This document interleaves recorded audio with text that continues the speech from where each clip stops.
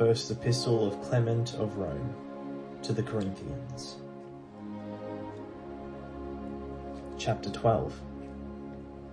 On account of her faith and hospitality, Rahab the harlot was saved. For when spies were sent by Joshua the son of Nun to Jericho, the king of the country ascertained that they were come to spy out their land, and sent men to seize them, in order that, when taken, they might be put to death. But the hospitable Rahab, receiving them, concealed them on the roof of her house under some stalks of flax. And when the men sent by the king arrived and said, "There came men unto thee, who are to spy out our land.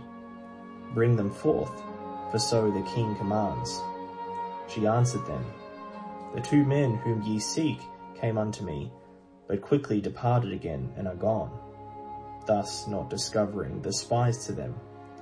Then she said to the men, "I know assuredly that the Lord your God hath given you this city, for the fear and dread of you have fallen on its inhabitants.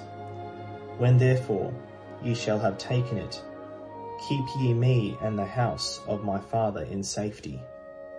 And they said to her, "It shall be as thou hast spoken to us.